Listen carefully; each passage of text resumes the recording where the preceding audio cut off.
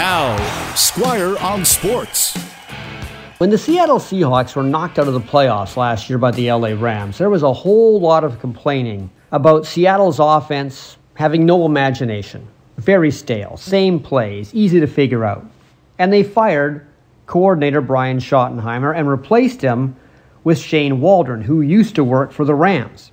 But if you watch games from last year and compare them to this year, it doesn't look like a whole lot has changed. The Seahawks offense still looks pretty stale.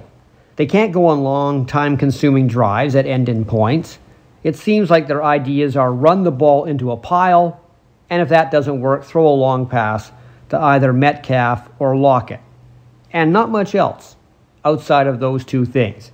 Now, I know ultimately this falls on Pete Carroll. He's the one who has to give the final approval to any game plan from either the offense or the defense. But I can't figure out why Seattle doesn't get more creative with someone like, say, DK Metcalf, who is big and fast. He's not just good for long passes.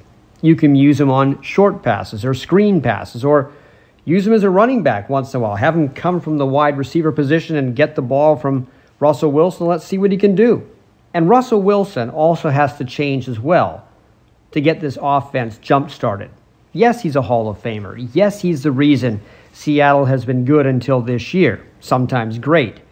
And I'm sure his hand and his finger aren't 100% right now. But Wilson has a bad habit sometimes of taking too many sacks, and it's not always his offensive line's fault. He has to get involved in the offense, which he is, and he also has to get creative, force the play calling to be different.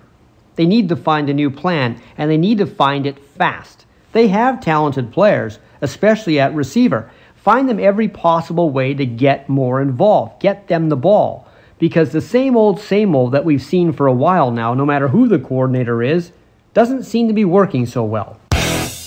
Squire on Sports on 980 CKNW.